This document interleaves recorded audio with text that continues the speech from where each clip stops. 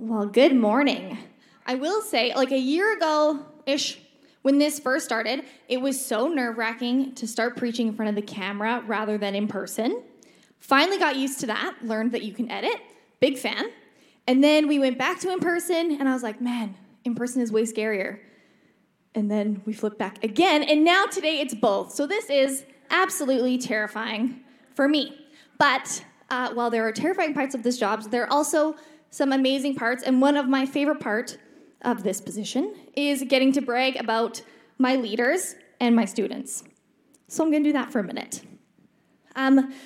Over this past year, which has been crazy, God has been doing so much in 180. First of all, my team, they're incredible. They're like the best people. They have taken this. When I continuously change up what they're doing, I tell them like, oh yeah, we're in person. And then I'm like, just kidding. And I have thrown things at them constantly, and they have adapted. They have taken it. They've run with it, and they have done an amazing job. So please, if you see any 180 leaders, tell them that they're fantastic. And then for our students, there has been so much growth, and I don't get it. Because it's nothing that we've done. It's literally just the Lord has been working in their lives and bringing so much growth and a desire for his word. We have a student who's amazing, who literally started her own small group on top of regular small groups and then asked some leaders to be part of it. There's just so much good stuff happening. I'm going to embarrass her. It's Taylor. She's here today. So she is just these students are world changers. They are absolutely incredible. I see there's a number of them here today. I love you guys so much. And I'm so excited to see what God is going to do in your lives. And if you see any of the students, tell them they're fantastic, because it's true. But today, we are entering our third week of our series, One Kingdom Disciple. What this means is that as Christians, we can too easily live in a two-kingdom world. In other words, we have a genuine desire to follow Jesus, so that part of our life is dedicated to him. However, for various reasons, we can have this other kingdom, the other part of our life that we don't allow God into. We don't allow him to influence it, lead, or transform in that particular spot. Maybe it's some of our practices in our work life. Maybe it's how we treat our spouse or our parents. And maybe it's that secret area of our life that grows in controlling us because we consistently yield to that temptation. Maybe it's a heart that no one but God sees, that covets, always wants more, and is never content. These are examples of the other kingdoms that need to be torn down so Jesus can truly be king in and over our lives. So the questions we're asking throughout this series are, what are you holding on to that causes you fear, stress, failure, sin, or distraction? And what are the things that Jesus is calling you, and how does God define what it means to be a disciple? There are these second kingdoms that the enemy wants to construct in our hearts and our lives. So we are going to look at today, what does it mean to repent and surrender to Jesus in order to become a one kingdom disciple? And today the part of that we're talking about is sacrifice.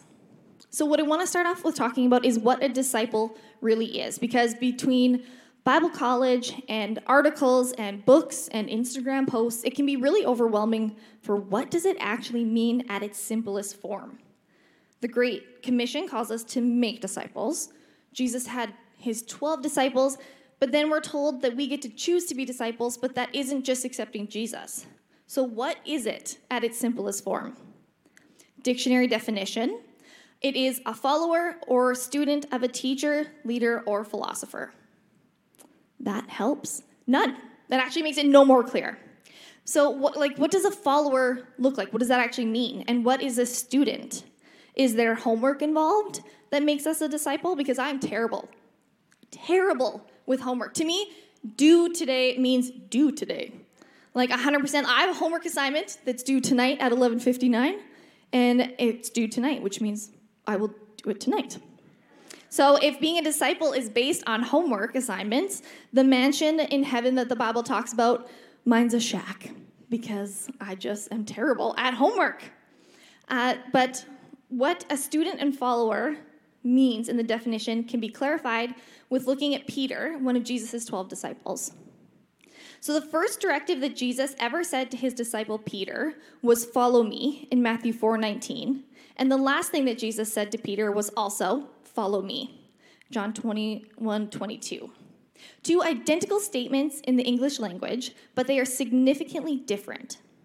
Jesus used two distinct phrases intentionally, and Peter understood the distinction between them. So to me, Peter sounds like one of those students that starts their homework assignments like weeks before they're due, which I always tell myself I'll be like, but then I remember I pay for Netflix, and I want my money's worth. But with Jesus' first command, follow me, in Matthew 4:19, was to Peter and the other fishermen. He told them to follow him, and he would teach them to fish for men. The Lord was formal and powerful in directing Peter and the others to become his students. What Christ was saying was, I want you to learn from me. The Lord's last directive to Peter seemed more like a request or a plea. Jesus had just finished asking Peter 3 times if he loved him in John 21.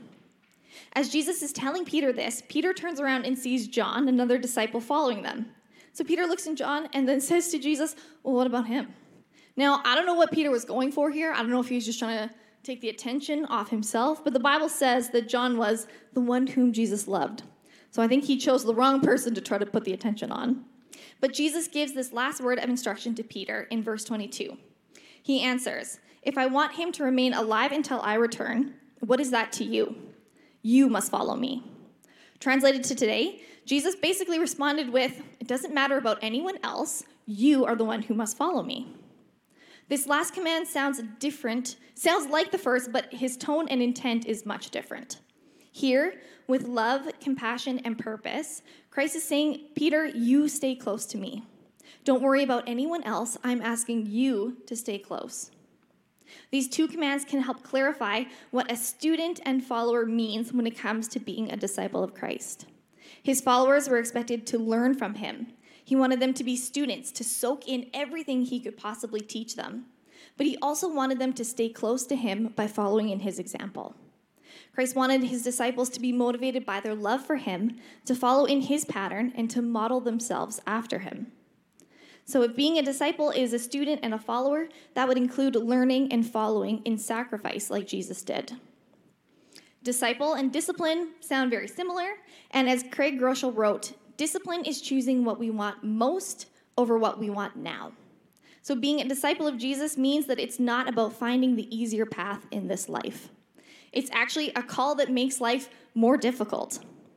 It's living countercultural, which is not an easy thing to do and continues to become more difficult for believers in our culture. Ask a student, any one of them, about what it means to be a Christian in a high school where Christian principles are entirely countercultural. There is a cultural gospel that we hear lots of that's just about a happy life. It's about, Jesus, you're going to heaven anyway, so it doesn't matter what you do or what you say. Who cares? But that's not what the Bible actually calls us to. And if we are a student and a follower of Jesus, the cultural gospel doesn't work. The true gospel, however, calls us to a willingness to sacrifice everything for Jesus. It's a radical call, like the love of Jesus itself. But what does sacrifice mean for us?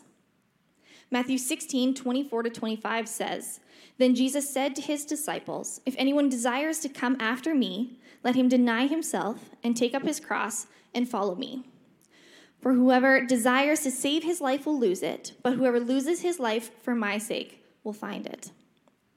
When I think about sacrifice as a Christian, and I read this verse, my first thought is the Christians around the world who continually risk losing their life for their faith in Jesus. This verse in Matthew is clear. Deny yourself, pick up your cross, and follow.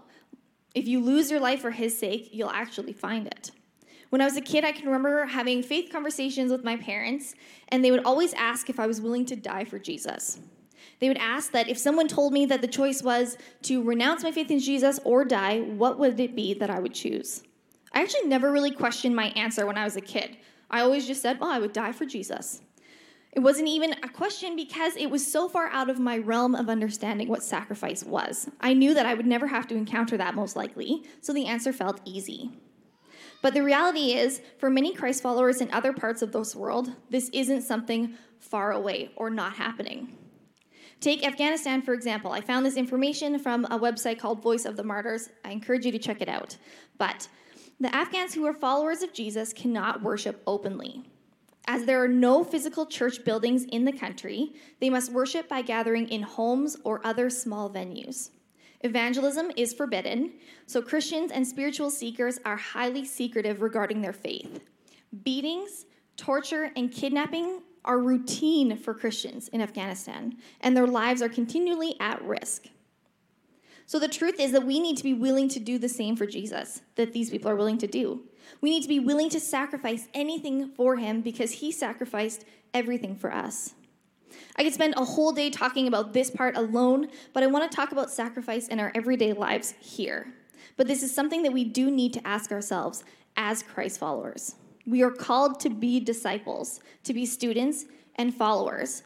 And that statement in itself means that there is no when convenient or when ideal. It's a call no matter what the situation.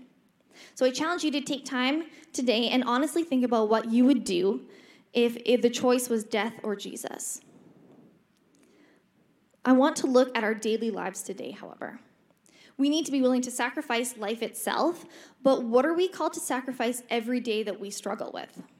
Looking again at Matthew 16, let's start with the deny himself part. Denying self is not the same as self-denial. We practice self-denial when, for a good purpose, we occasionally give up things or activities.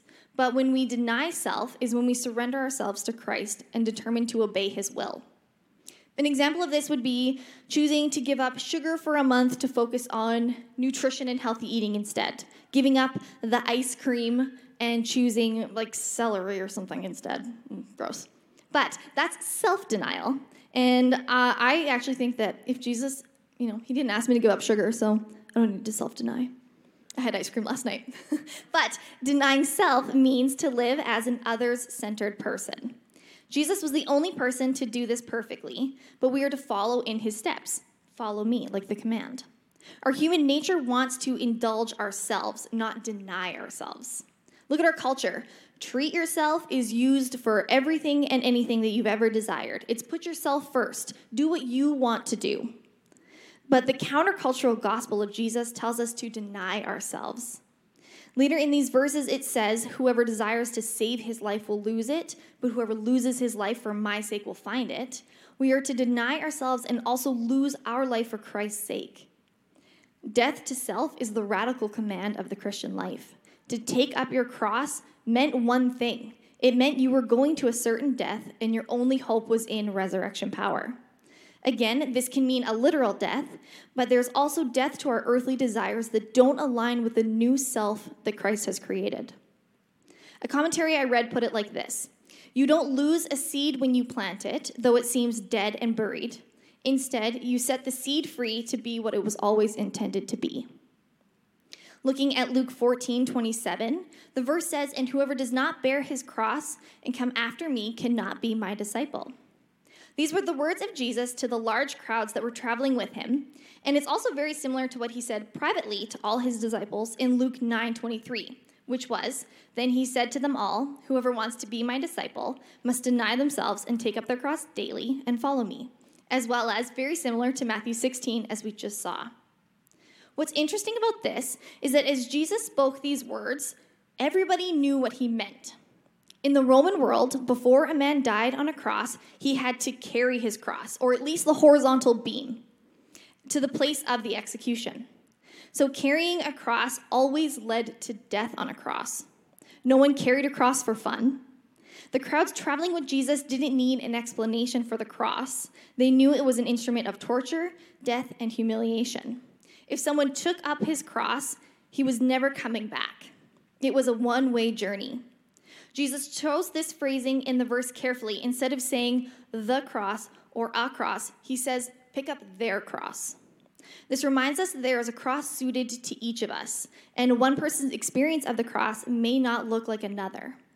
We all have things in our lives that we are called to sacrifice, things that God has told us to leave behind in exchange for the better things that he has in store for us. And the call of God is to have a willingness to sacrifice these things that keep us from following him fully, to sacrifice our second kingdoms. Jesus made it clear that only cross bearers can be his disciples. We sometimes may understate the demands of Jesus when we look at the gospel. We can get the impression that coming to Jesus is only to believe in some facts, instead of yielding to a life focused on him and the sacrifice that requires. I want to look at Philippians 3, 7-11 today as well. And this verse says, "But what things were to gain to me, these I have counted loss for Christ. Yet indeed I also count all things loss for the excellence of the knowledge of Jesus Christ my Lord, for whom I have suffered the loss of all things, and count them as rubbish, that I may gain Christ, and be found in him, not having my own righteousness, which is from the law, but that which is through faith in Christ, the righteousness which is from God by faith, that I may know him and the power of his resurrection, and the fellowship of his sufferings, being conformed to his death, if by any means I may attain to the resurrection from the dead." Here, Paul is putting a personal relationship with Jesus at the very center of the Christian life. He joyfully accepts the loss of all other things for the greatness of this personal relationship. It wasn't so much that those things were worthless in themselves, but compared to the greatness of knowing Christ, they really were nothing. Paul said that he counted in Philippians 3:7, and in 3:8 he says, "I also count." So what's significant about this is in the first counting was at his conversion, and the second, come some 30 years later, was in his Roman prison cell. After all he experienced, the hardships, the sickness, the jail time, he still counted it as worthy to give everything up for the sake of following Jesus. One of the commentaries writes, "After 30 years or more of experience, Paul had an opportunity of revising his balance sheet and looking at his estimates and seeing whether or not his counting was correct. That was the issue of his latest search. What do matters stand at his last stock taking? He exclaims with a very special emphasis, 'Doubtless, I count all things but loss for the excellency of knowing Christ Jesus, my Lord.'" Another thing that's interesting to note here is when Paul writes, "I count them as rubbish." So this is actually really strong language for that time, because Paul was literally considering them as excrement, not only as worthless, but as offensive. The ancient Greek word for rubbish had one of two uses. It was to describe excrement from the body or table scraps that were fit only to be served to the dogs. I'm pretty sure Paul would be confident with either meaning in this context. But the word rubbish shows how utterly insignificant and unavailing in the light of salvation Paul esteemed everything but the gospel of Jesus. The last verse I want to look at today is from Galatians 2:19-20. "For through the law I died to the law, so that I might live for God. I have been crucified with Christ. It is no longer I who live, but Christ lives in me. And the life which I now live in the flesh, I live by faith in the Son of God, who loved me and gave himself for me." The law being talked about here is the law of God. The problem with the law is that we can at times think and live as if we aren't dead to the law of the world. We can think that we are still alive under the law and that keeping the law of God will just make us accepted by God. But Paul realized that on the cross, a great exchange occurred. He gave Jesus his old try to be right before God's self and was crucified and became his new self, Christ living in him. So Paul's life wasn't his own anymore. It belonged to Jesus.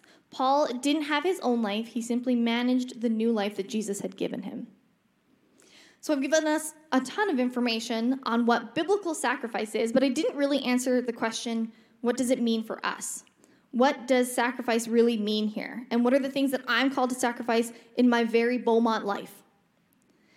Luke 18:18-30 is the story of the rich man. Once a religious leader asked Jesus this question, "Good teacher, what should I do to inherit eternal life?" "Why do you call me good?" Jesus asked. "Only God is truly good. But to answer your question, you must know the commandments. You must not commit adultery. You must not murder. You must not steal. You must not testify falsely. Honor your father and mother." The man replied, "I've obeyed all of these commands since I was young." When Jesus heard his answer, he said, "There is still one thing you haven't done.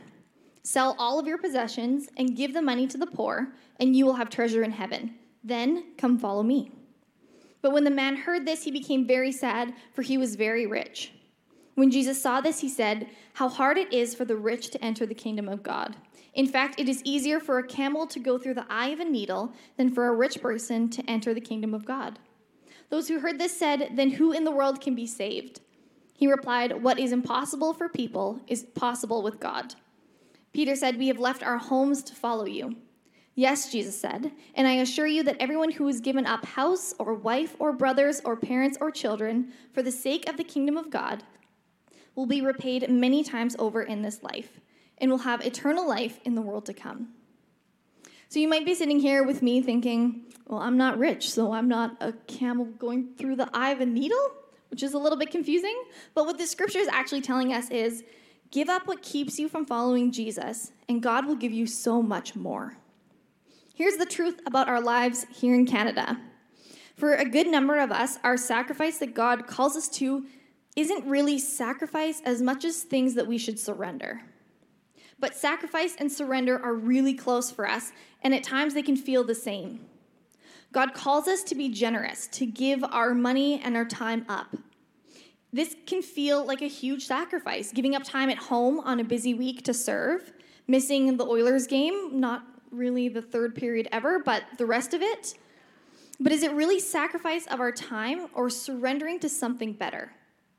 God is giving us the opportunity to be a part of his redemption plan. We just need to step in. There is so much in our lives that we think is sacrifice, but really is surrender. Those friends that we spend time with that make us gossip more or drink too much.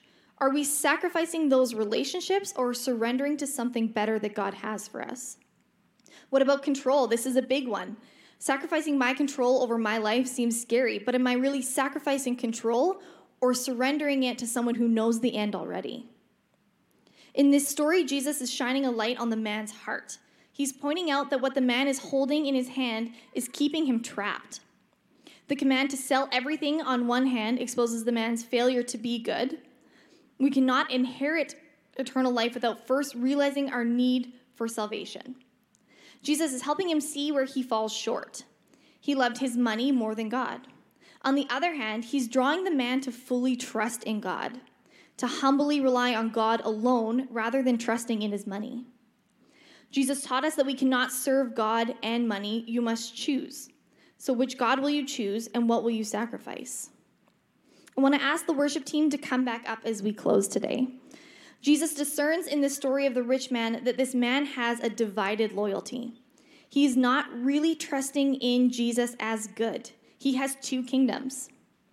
Jesus shows him that his own heart, he wants money on earth more than he wants eternal life.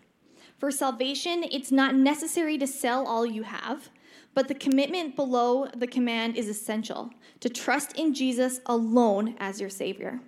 So what will you prefer on earth versus what heaven can offer you? Will you keep your second kingdom? For this man, Jesus' demand is not a test of works, but a probing of his heart.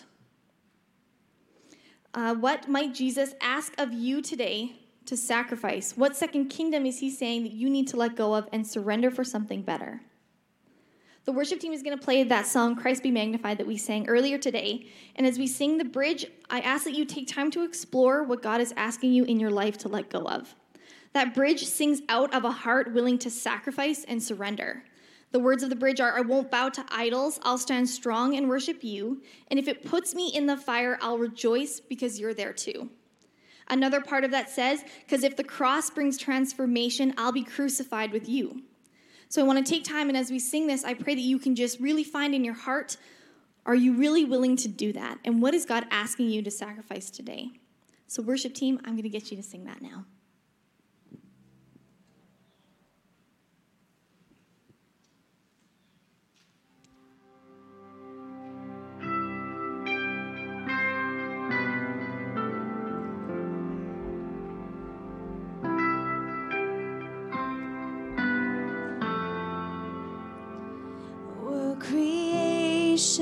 Certainly articulate with 1,000 tongues to lift one cry. Then from north to south and east to west, we'd hear Christ be magnified.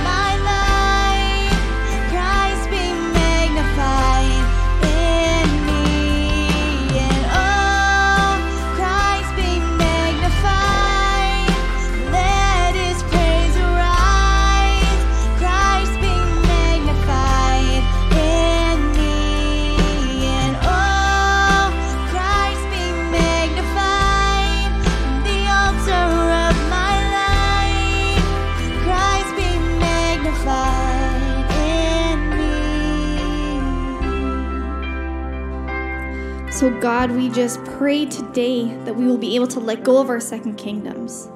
Lord Jesus, we pray that you can be magnified in our lives through a sacrifice and a willingness to follow you fully. And Lord Jesus, I pray for each and every person here today and online today that is seeking your face, Lord Jesus.